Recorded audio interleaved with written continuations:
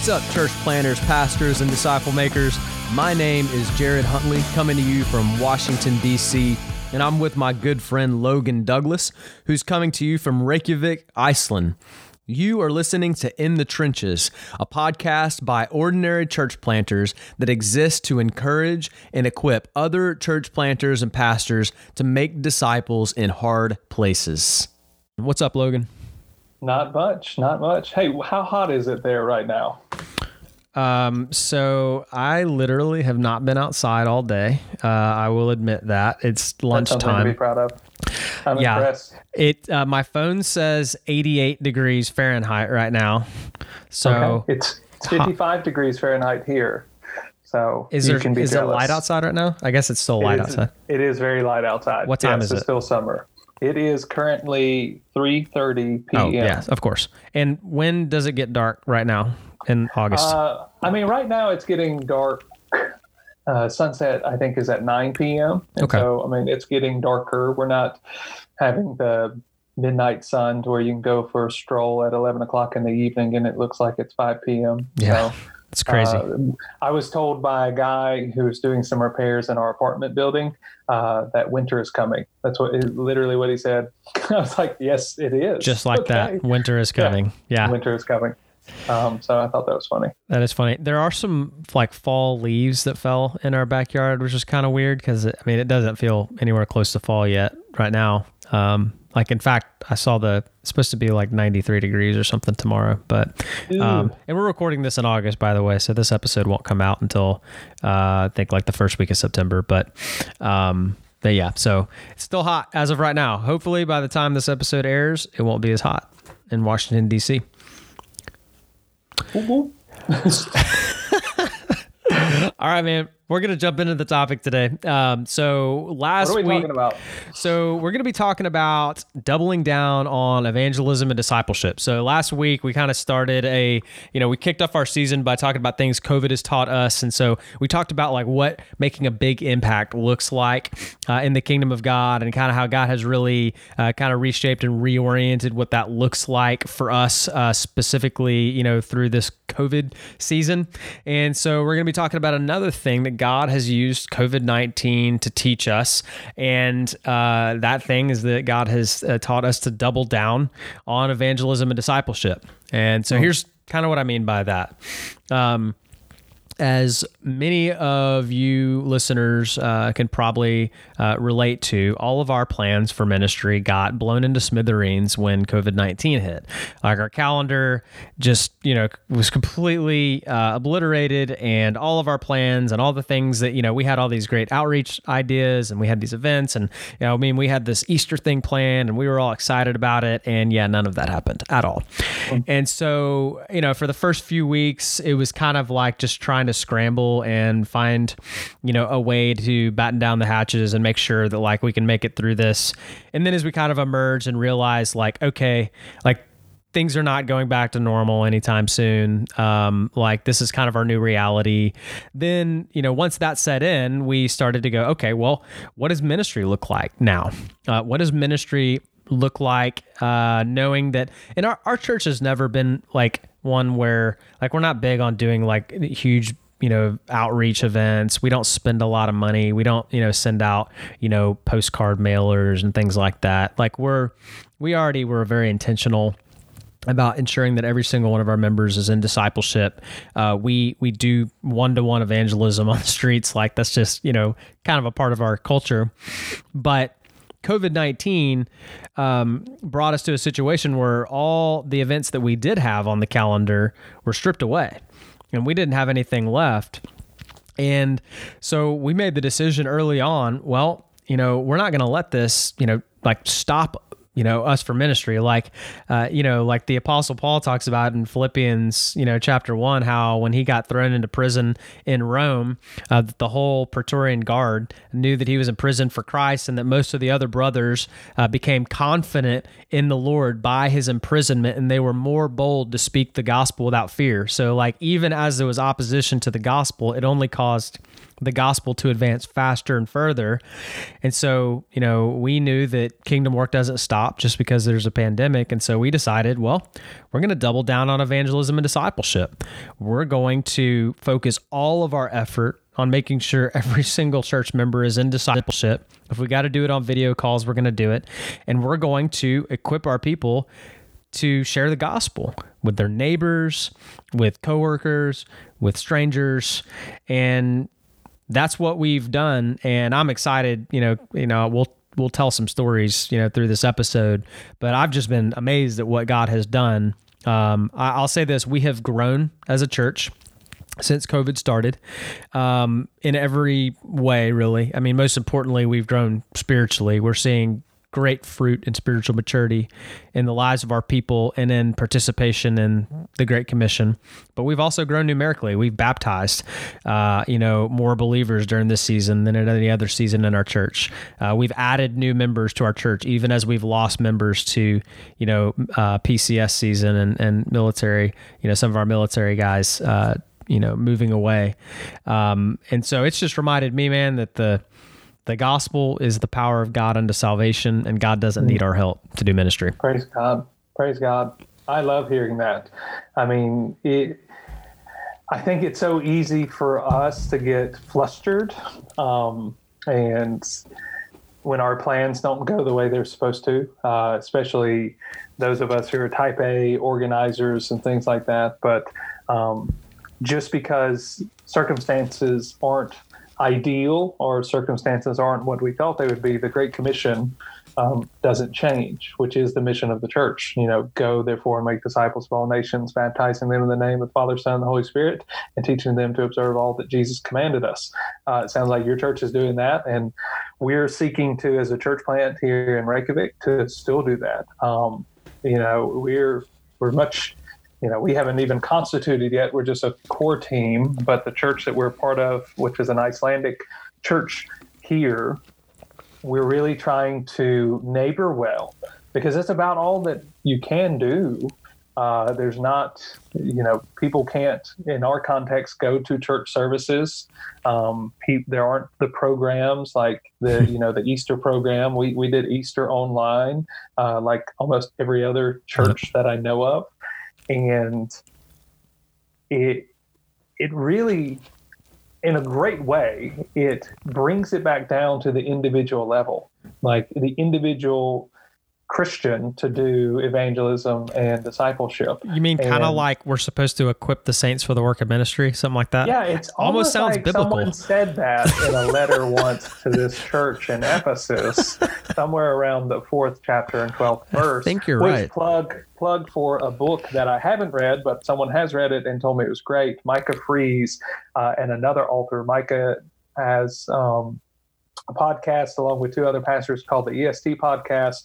He is the pastor of Brainerd Baptist Church in Chattanooga, Tennessee, and he co-authored a book called Leveling the Church, which talks about the call of pastors to equip the church, which is really just an exposition of Ephesians 4:12, which is what we're supposed to do. Yep. Individual church members are the means to the gospel reaching the nations, because Pastor David Platt talks about this in his just heart for the mission field and for us to reach all nations and to reach people. It's the fact that if you're listening to this podcast right now and you exist in a apartment, a home, a dorm room you might have moved in because you're in an area to where that's you're not being prevented from going to college and moving into a dorm room. Like, there are people that are around you who don't know who Christ is. And if you're a member of a church or you're a church leader, discipleship, like, these things are supposed to keep happening, and they happen within the church, yes, through the church, yes, but we've got to get away from thinking that the church is an organization and the church is programs, and it's we are the church. People are the church. Yeah. And so you got little bitty missionaries all throughout these places that are going through hardships. And I mean, the Great Commission is still the Great Commission. We're still called to go and to reach people with the gospel and make disciples. Yeah. Man, I think that COVID-19 has the potential to push pastors and churches in one of two ways. I think that one of the ways that, one of the things that can happen is that you can decide to continue to, scratch and claw and strive to keep people in the same way that you got them. So if you've been depending on programs and outreach and things like that, what could be a temptation to do at this point is to try to buy into the idea that, okay, we've got to really, everything's going digital. And so we've got to get excellent at having an online presence, and we've got to continue to provide content constantly for people. We've got to be content providers, which is what I think a lot of times it's almost like we've misunderstood the purpose of the church, and we think that we're supposed to be content providers or something like that. And so that's one way you could go. Another way that you could go is that this could kind of, I think, shock your system awake and cause you to go, wait a second, like God is kind of flipping everything upside down right now. Maybe we need to completely change the way that we've been, approaching things. And maybe we need to look at what it means to actually equip the saints for the work of ministry. And instead of like just providing content for people or running programs, it's going to mean actually like doing more one-to-one discipleship and one-to-one evangelism, and starting with a few of your key leaders and teaching them really how to go and to make disciples, and encouraging your church members to meet up and encouraging them to go out and get into the harvest and share the gospel and teach them tools on how to do so. I think there's a cost to that though, because I think that if you're a church leader and you decide to go in that direction, you're going to lose people, especially if that's not really been a part of your culture already, and that it hasn't been what you've been doing consistently. And you do have a lot of programs and things like that in your church. You're going to have people that are not going to like, the move away from programs, and they're not going to like the increased accountability that comes with an expectation that we're in discipleship. And so there might be a pruning process that you go through. And so I think every leader has to count the costs and go, am I willing to take my church through that pruning process and lose people potentially to get leaner and healthier? Well, and one of the things that I think so if you're listening to this podcast, we're going to assume that either you are in a ministry leader context or position, or you aspire to be, or maybe you just found us because you're just a Christian who liked the name. Any of those, if you are a Christian, this is something you yourself are supposed to be living out. And I feel like a lot of ministry leaders, I know I've been there. I was there when COVID hit. If we took an inventory of the people that we are around day in and day out, we surround ourselves with a whole lot of Christians and very few non-Christians. You end up getting the ministry job. You maybe have an office and you have a staff that you lead.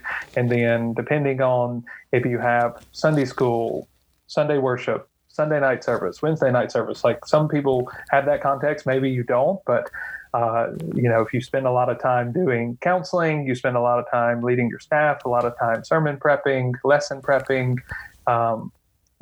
what have you, you can really, and this, again, I found myself in this, you could almost not be in relationship with any non-Christians. And I think one of the things COVID helped me do is, so in my context, I was eldering at this established Icelandic church as an English elder for a year. And then I was also helping to kind of establish a college ministry on the college campus here in Reykjavik.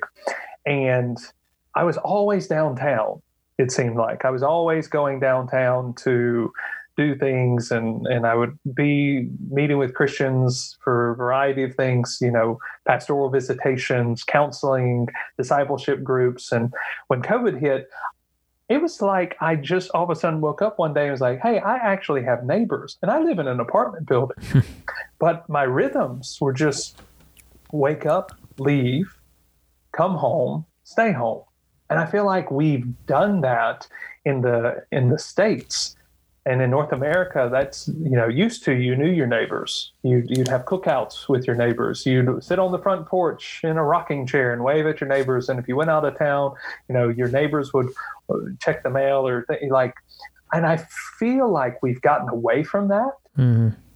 And in doing so, especially for Christian leaders, I think that we've lost that personal modeling of personal evangelism and personal discipleship, that if it doesn't happen in the context of the 9-to-5 or ministry programs, we don't really bring people along and devote time to it in discipleship. But also, if you're listening to this, ask yourself, when was the last time you had someone who wasn't a member of your church in your home for a meal?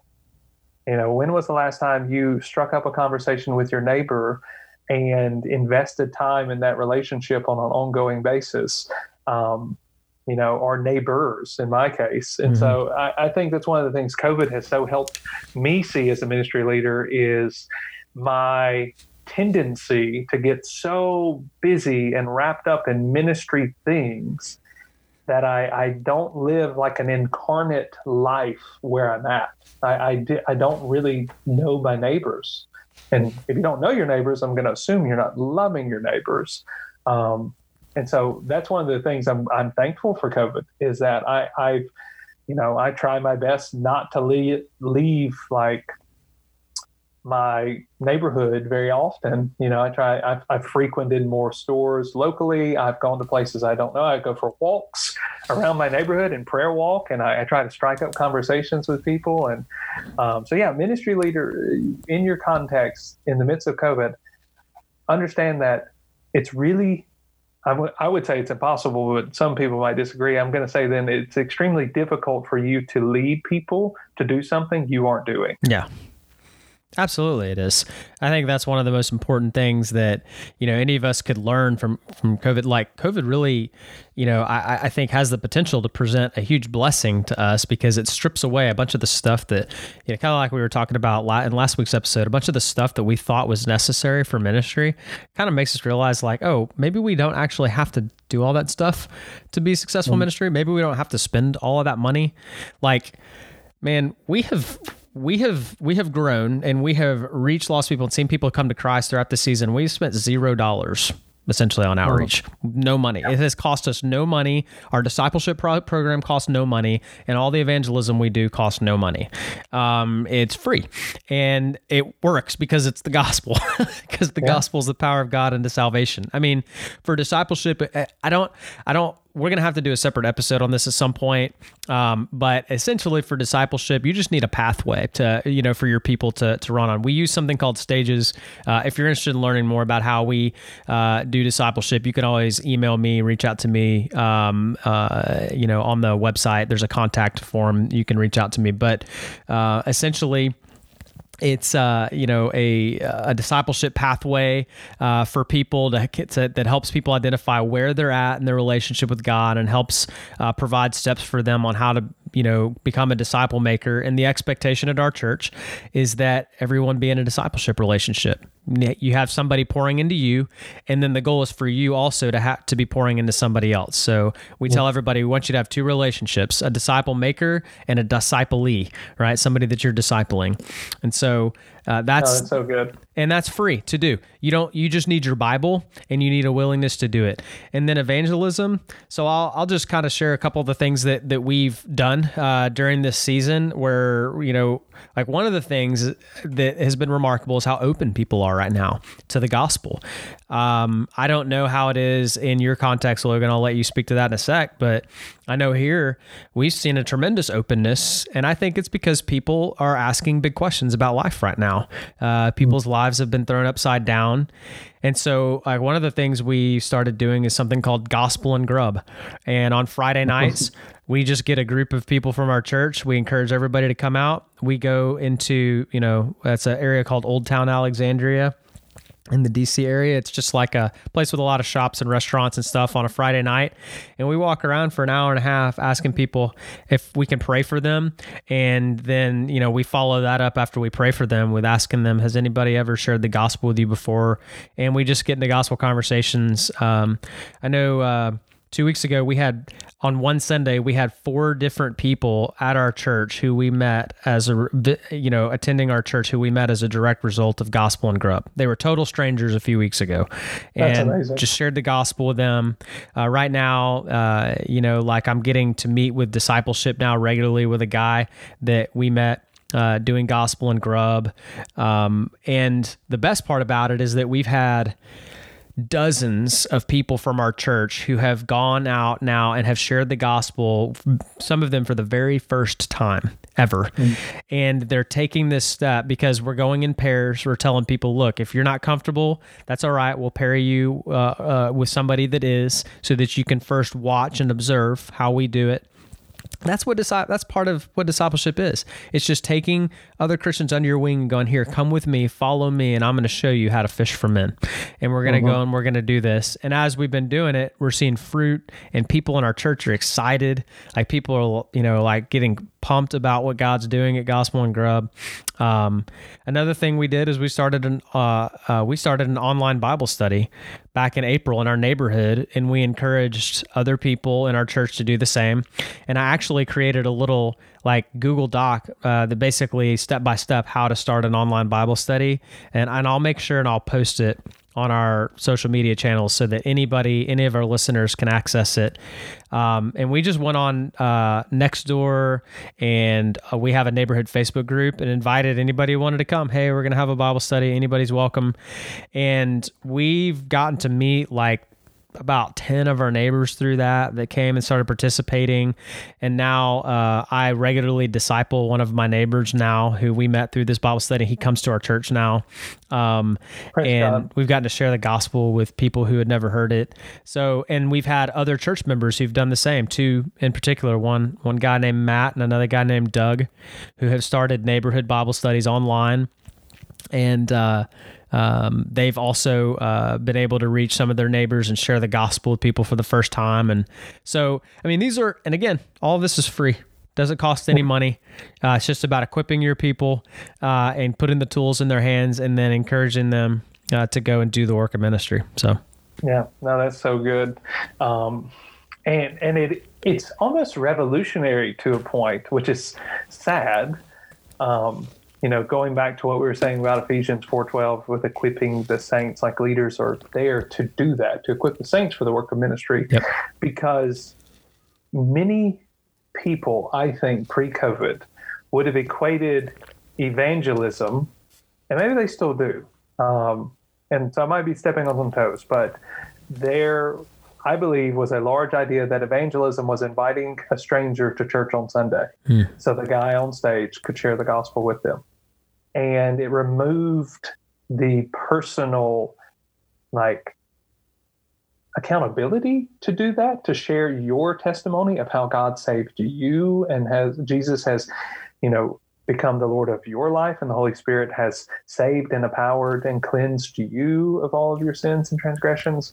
And I get that some people are timid with that, but one of the things that I've seen living in Iceland is people talk about their beliefs in the context of friendship and normal conversation with relative ease. So, our ministry kind of pathway, I love the idea of Gospel and Grub, but kind of how we do things is we have a lot of game nights. Mm-hmm. And so we'll have game nights, we'll have food events, we'll have movie nights at my place. And we have a live-in college intern, and we've got some young adults who are very extroverted, and they're really good at creating friendships. And so we just regularly fellowship with people. So we have points of contact that aren't necessarily, religious in their origin. They're not Christian events. They're not explicitly outreach oriented, but in the normal kind of rhythms of life, the gospel can come up. When you ask people about what they're doing, this weekend, and they reciprocate and ask you what you're doing, saying like, I watched this worship service, even asking them, would they, hey, would you want to come over and watch it and talk about it? Like, have you ever heard the gospel? And so we've found just kind of seamless ways in the context of friendship with non-believers. So regularly just having them in your house, that we've seen great fruit in our context. And sometimes, and I know that there would be people who disagree with this. I'm not saying this is like prescriptive, this is what everyone should do, but sometimes it takes 2 or 3 meetings for me in some context to share the gospel with someone in the context of friendship, just simply because I'm building a relationship with them. And then if I share the gospel and they reject it, well, I'm still going to hang out with that person because, I still value them and I want them to have like a closeness to my life, because in the midst of COVID, so we're dealing with uncertainty. There's death spreading all throughout the world, and all of these things are happening. People don't know what to do. And I think Christians have a unique way to, over time, share with people close to them that kind of peace and comfort that only comes from Christ in the midst of things like this. And so that's kind of, one way we've done evangelism and our people have done it is just while being safe about it, being in relationship with neighbors and looking for ways of just having people in your home. And immediately I think of Rosaria Butterfield in her book, this Secret Thoughts of an Unlikely Convert, where the pastor who loved on her and invited her to eat dinner with him and his wife, that was kind of their way. And so again, as you're able to do and safely do, I would encourage people to, start working on that friendship with people, so if who's the coworker that you talk to on a regular basis, maybe they worked on a team, but they've never been in your house. Who's the neighbor that you wave at, out of some sort of nice, hospitable obligation, like, hey, but you've never actually had them over for coffee and to just talk about life. And so I would encourage that. And then in the context of discipleship, I love the idea of just reading the Bible together.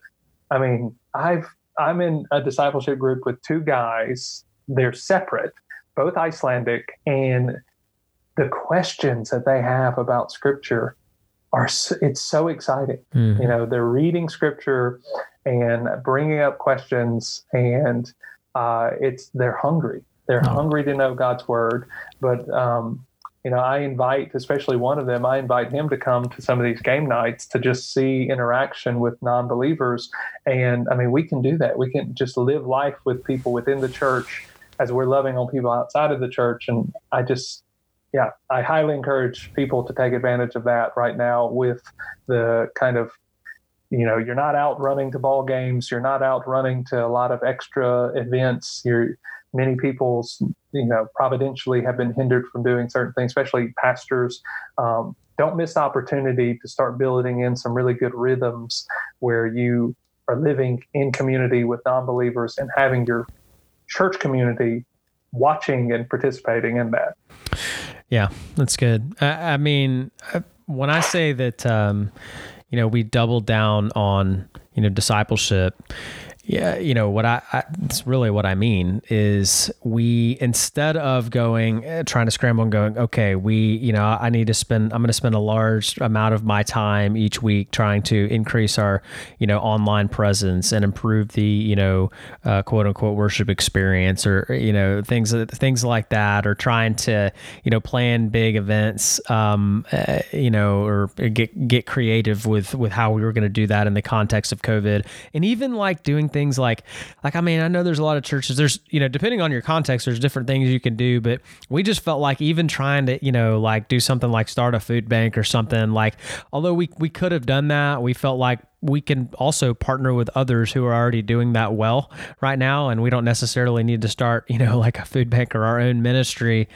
And I just, instead of filling my week trying to start big things like that, or, one of the things I committed to doing was I'm going to commit to just investing into the lives of particularly men in my church who want to follow Jesus, and teaching them how to do that, teaching them how to share the gospel and evangelize, taking them with me as I'm going and doing it, leading by example, and, actually sharing the gospel and having time out of the week where I'm doing that regularly and doing that in my day-to-day life so that I have stories to share with them. Because if we don't have stories and we're not doing it ourselves, then we can't expect that our people are going to, and we're not going to see people come to Christ as a result. And you're going to have to depend on programs and things like that to bring people in because nobody's sharing the gospel. So the gospel is not going to bring them in. And one of the things that I was even thinking in the context of last week's episode where I was talking about kind of multiplication and the investment that you make personally within your church context. I mean, intentionality in this time, when you have the time to invest, one, to hopefully maybe correct some bad patterns and rhythms that we had pre-COVID, but being intentional in investing in the men of your church, or even the women with women in your church. I mean, this could be the time that you're working on developing future leaders within your church. Yeah. And a lot of us don't realize that when we get so busy as ministry leaders, tending to kind of the machine of ministry, depending on your context and how big it is, and the demands and the time it takes to prep for sermons and for lessons, and the time it takes to do a lot of the administrative work and leadership work that we have, we don't realize that there are times where we're up there on Sundays and we're preaching. And even though we might strive our best to have points of application where we've really thought through, a variety of people within our context and our churches that this could apply to, there's still at times people's particular situations that they might need help fleshing out. How does God's word come to bear in my life in this regard?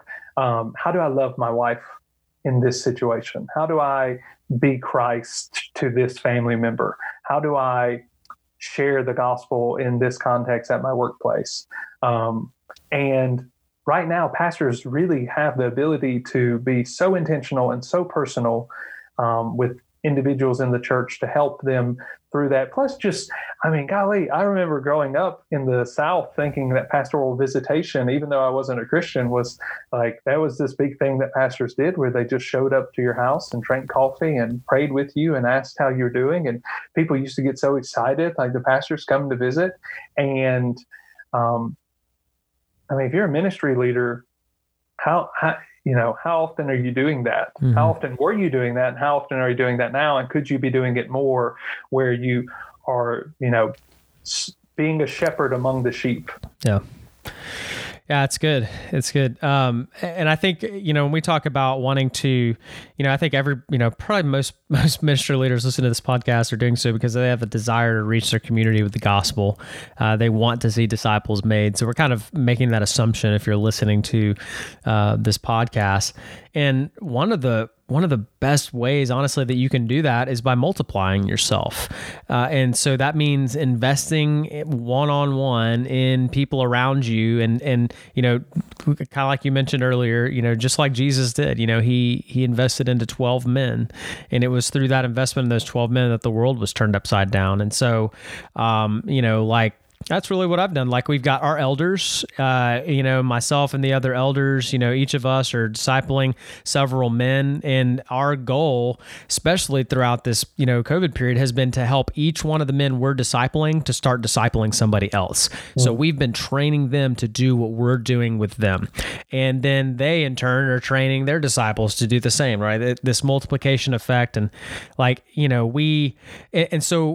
our discipleship process we keep it simple and reproducible so that they can do that. Our meetups are really simple. It's, we meet up, we spend about the first 20, 30 minutes just catching up. How are you doing? How's your quiet time going? What have you been reading in the Bible? How's your purity? Things like that. What about your goals you set? Then spend about 20, 30 minutes reading the Bible together, right? So just digging into the word and and that's between the disciple maker and the disciple. You know what the person you're meeting with needs. Maybe the person you're meeting with needs to grow in just in their knowledge of the gospel in general, and so you're going to take them through Romans and help them build up their kind of their theological understanding of the gospel, whatever it is. And then the last 20 to 30 minutes, we spend time just praying together and also helping them set goals for how they're going to apply what they've read in God's word to their lives for that week. And we actually hold them accountable to those goals. There's real accountability that's built in. And I think it's so important to pray together and to really pray for the marriage of your disciple, and pray for the lost people in their life. Pray for their neighbor who they told you about, and pray that God gives them the boldness to share the gospel with that neighbor, and all those things. And all you're doing as you're doing that, you're saying, okay, what I'm modeling for you, the goal is for you to go and then do likewise with others. And it almost sounds like someone said, "Imitate me as I imitate Christ," huh? Yeah. It's 1 Corinthians 11:1, like Paul, right?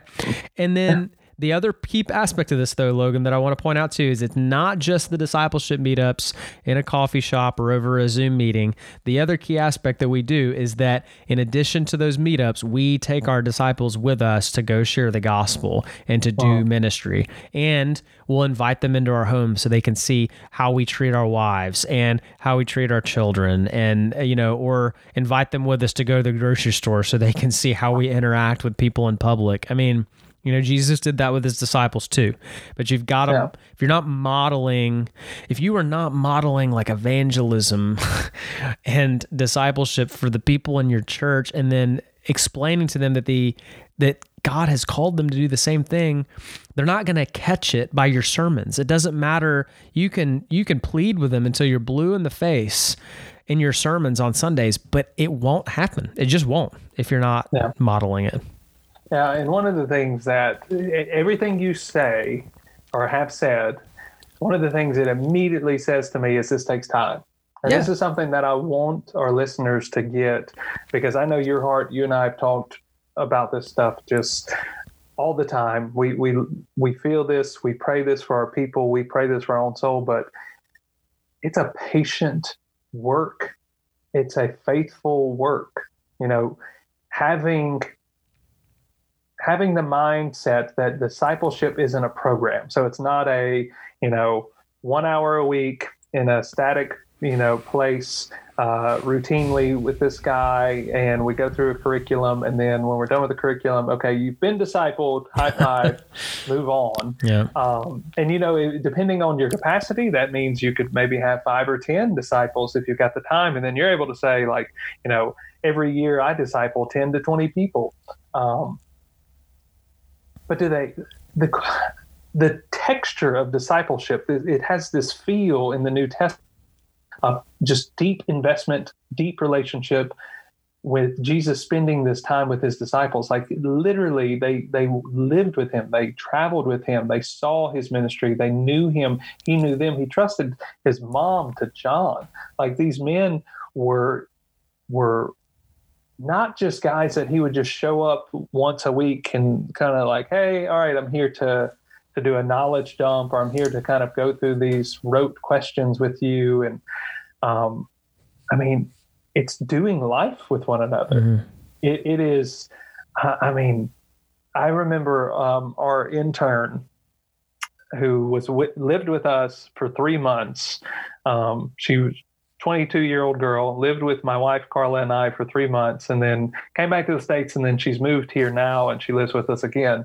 And at the end of her internship, before she went home in December of 2019, I asked her, like, what did you learn the most? Like, what was most impactful? And she didn't say the internship curriculum. She didn't say the books I had to read. She said just watching us do ministry and watching our marriage was so impactful. I'm not saying you need to move your disciples into your basement or your spare bedroom, but what I am saying is I feel like what we do is we try to do too little with too many instead of, I think, doing a lot with a few. Yeah. And I want to say that I want to say if you're listening to this, and I know my impulse is not to do this, but I don't think we understand force multiplication. I don't think we understand that if we were to invest deeply in 1 to 3 guys over the course of 5 years, that if they go and do that, and then they go and do that, like the quality and the depth and the length of those discipleship relationships could deeply impact the kingdom. Whereas doing kind of this programmatic, impersonal, quick, it just feels superficial. It feels like generic, and it doesn't feel personal. And I know a lot of guys' impulse is they want to disciple the most. They want to see leaders raised up. And I love that impulse, but I feel like at times that impulse needs to drive us to prayer and more so good depth in our discipleship, and not, okay, well, we got to build a program to get people through, because God knows what he's doing. He's in control. Jesus, again, we said this in the last podcast, Jesus builds his church. And so when we feel the tension of wanting to raise more leaders, is your impulse to create a program that fast tracks them and attracts them, or is it to pray? And when you get them, are you trying to figure out the least amount of time that you can spend with them and it count? Are you doing this thing where it's like, hey, I was affected by this. So one of my disciple makers, one of my mentors, who was a guy I mentioned on the last podcast, he invited me to go to a D Now that he was speaking at. He was like, hey, just come ride with me, and you've got a place to stay, and, it'll be an overnight, and it'll be great. And so we drove 3 hours to the Gulf Coast of Mississippi and sat in a hotel room, and I got to just pick his brain and watched him teach and relate and all these things. And that was so impactful in my life, getting to just go do something with this guy. And so if you're a ministry leader and you're thinking about doing a visitation right now during COVID, who's the guy or who's the girl that you can say, hey, come with me? If you're doing a lesson plan, or you're doing sermon prep, who can you invite?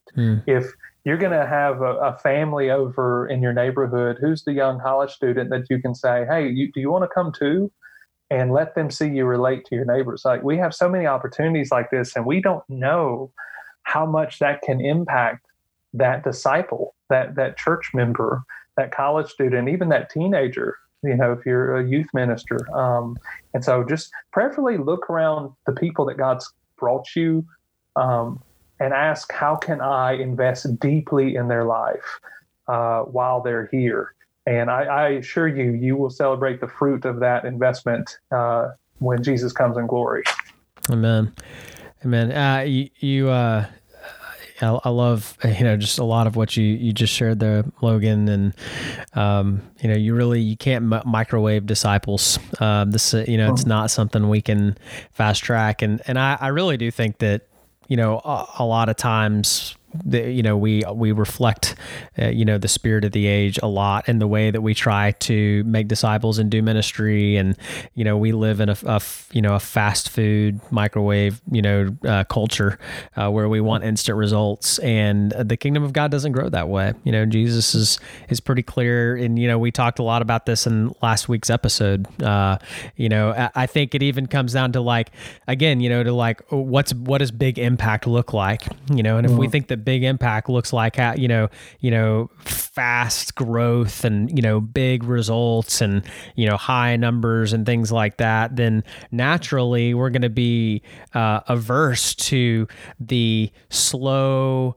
intentional, purposeful, oftentimes messy grind of just life on life, meeting with 2 or 3 guys and investing in them and inviting them to come along and, in your life and pouring into them and holding them accountable. But you're right. If we're doing that with 2, 3, 4 guys, and you've got a couple, and you're teaching them to do that with 2, 3, 4 guys, and the other, elders or leaders in your church are also doing the same, you can have a much more significant reach probably than you realize, a lot quicker than you realize. And the growth will be healthy growth. It won't be superficial. And I think that's what Paul's talking about in 1 Corinthians 3, when he talks about, Judgment Day will reveal, what sort of work each one has done, whether we've built with gold and silver or precious stones, or with wood or hay or straw, on the foundation of Christ. And I think if we try to shortcut, spiritual fruit and disciple making, then unfortunately, I think we're building a house of cards. And you may have some, quote unquote results that look visible on the outside. But at the end of the day, it's not going to stand in judgment. And a lot of it's superficial growth, and it's not substantive. And so the gospel, the word of God, and it works, but it's slower. And we've got to have the patience to be able to do that. And we also need to understand, and I'm hoping that we won't get hate mail when I say this, but results may vary. Mm-hmm. Like you can have two guys with the same gifting in the same context doing the same ministry, and the Lord might supernaturally bless one in a way that he doesn't bless the other one. Mm-hmm. Does that mean that the one who is not seeing,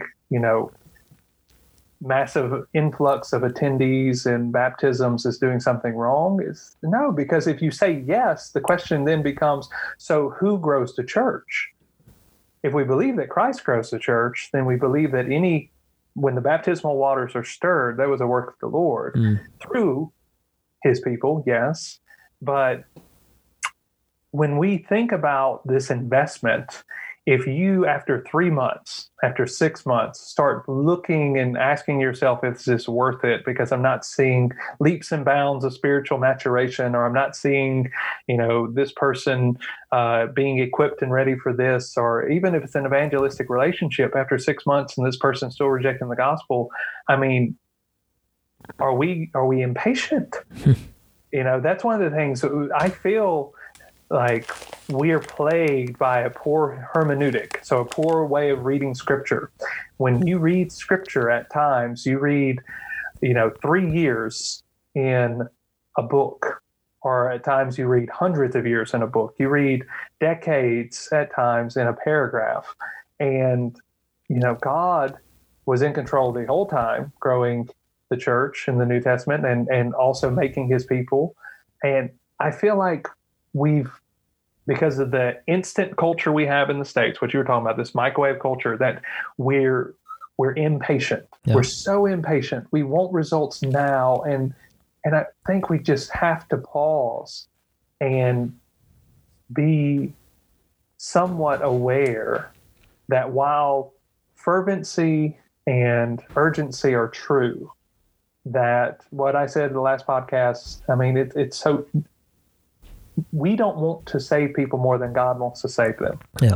We don't want to build Jesus's church more than he wants to build his church. We just cannot believe that. And so neglecting these types of deep personal relationships and friendships within the church and then within our own pockets of non-believers, so work, school, neighborhoods, I think we don't have that long game in mind at times. We're missing these people who are made in God's image, who have worth and value because he made them in his image, and he's placed us in these places to love them. Yeah. Let them deep and over time. Yeah. And I feel like just many times we just can't be bothered with the time and intentionality it takes, because we just have been kind of conditioned to think, well, if in 3 months things aren't different, then I need to try something else. Yeah. I need to move on. We need to keep tinkering with the way, our churches or our church plants and our ministries, things like that. Yeah. Yeah. And I think what, our point with this episode is that, my prayer would be that, just as COVID has been, God's been using COVID to show me and really to kind of just affirm, us in the direction of, really focusing all of our efforts on discipleship and evangelism, and equipping the saints, equipping our church members to do that. My prayer is that, for our listeners, that God will use COVID-19 in the same way for you and for your ministry, and that you'll see that like God doesn't need you to come up with a plan to reach your community. He's already come up with it. And the plan is your people. The plan is the members of your church. It's the people around you. That's God's plan. So start investing into them.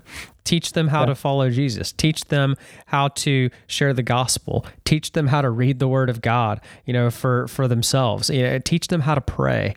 We overcomplicate this so much. This is what Jesus did with his disciples. It's what we see, when Paul goes on his missionary journeys, and he takes, Timothy's and Titus is with him and, shows them how to do it. And then he sends them off and goes, okay, now I've shown you how to do it. Now you go do it. And it's really as simple as that. And so I'm hoping that more and more ministry leaders and churches will see that and will commit to that and not feel the pressure to try to make things happen or come up with new ministries and do big outreach events and feel like we need things like that to draw people, because we don't. The gospel is the power of God into salvation, and it's perfectly sufficient to draw people to Christ. We're seeing it happen in our context here. God's doing it in Iceland. I mean, I hear, you shared with me some awesome stories about what God's doing there. And like one of my favorite things that you're doing is you have this creative Viking club where you've got these Icelanders coming over and you're putting them through these insane workouts and making them play chess at the same time. So Viking time. That's what I call it. Viking time. And so it's just like four guys that come over? Yeah. So I've got a group of, it's actually, 4 guys. There are 4 Icelanders. 1 is a Christian, 3 are not, and they will come over and we will do a round kind of table WOD workout of the day. And typically it's like a minute at each station and then a minute rest. And we'll put teams together. And one of the stations is playing chess. So you get a minute to do a move, and that's kind of your rest. And it's so funny because chess is very popular here in Iceland. And so, it affects their game a little bit with doing burpees and rowing and all kinds of things that I make them do. But yeah, I mean, it's a creative way of me getting these guys, into my garage and me just loving on them and spending time with them and laughing with them and torturing them. And I mean, and I've shared the gospel with each of the non-believers multiple times because in the context of just friendship, it comes up. So good, man. So good. There's so many creative ways to do that. So many creative ways to reach your neighbors, to reach people in your community. And so, we could definitely talk about this more. Fortunately, we gotta wrap this one up for now. But if you as listeners have questions about maybe, other things that we've done, or if you want to know more about, our discipleship pathway that we use, or you want to talk to Logan and I about specific, ideas for ways that you can do evangelism and reach out to your community, we'd be happy to talk to you about that. You can go to our website and just go to the contact us form and let us know. We'd love to hear from you. www.getinthetrenches.com. Thank you for asking, Logan. That's a good point. You're very welcome. Thank you for sharing it. So there's also links to other resources there on the website. You can find links to our other episodes from all 5 seasons of In the Trenches. We've even got a resources page where we have recommended reading and recommended books. And so one of the ways you can support us is if you buy one of the books through one of those links. It's an Amazon affiliate link. And so it helps support our podcast a little bit so that it can cover the costs of what it takes to keep this thing running.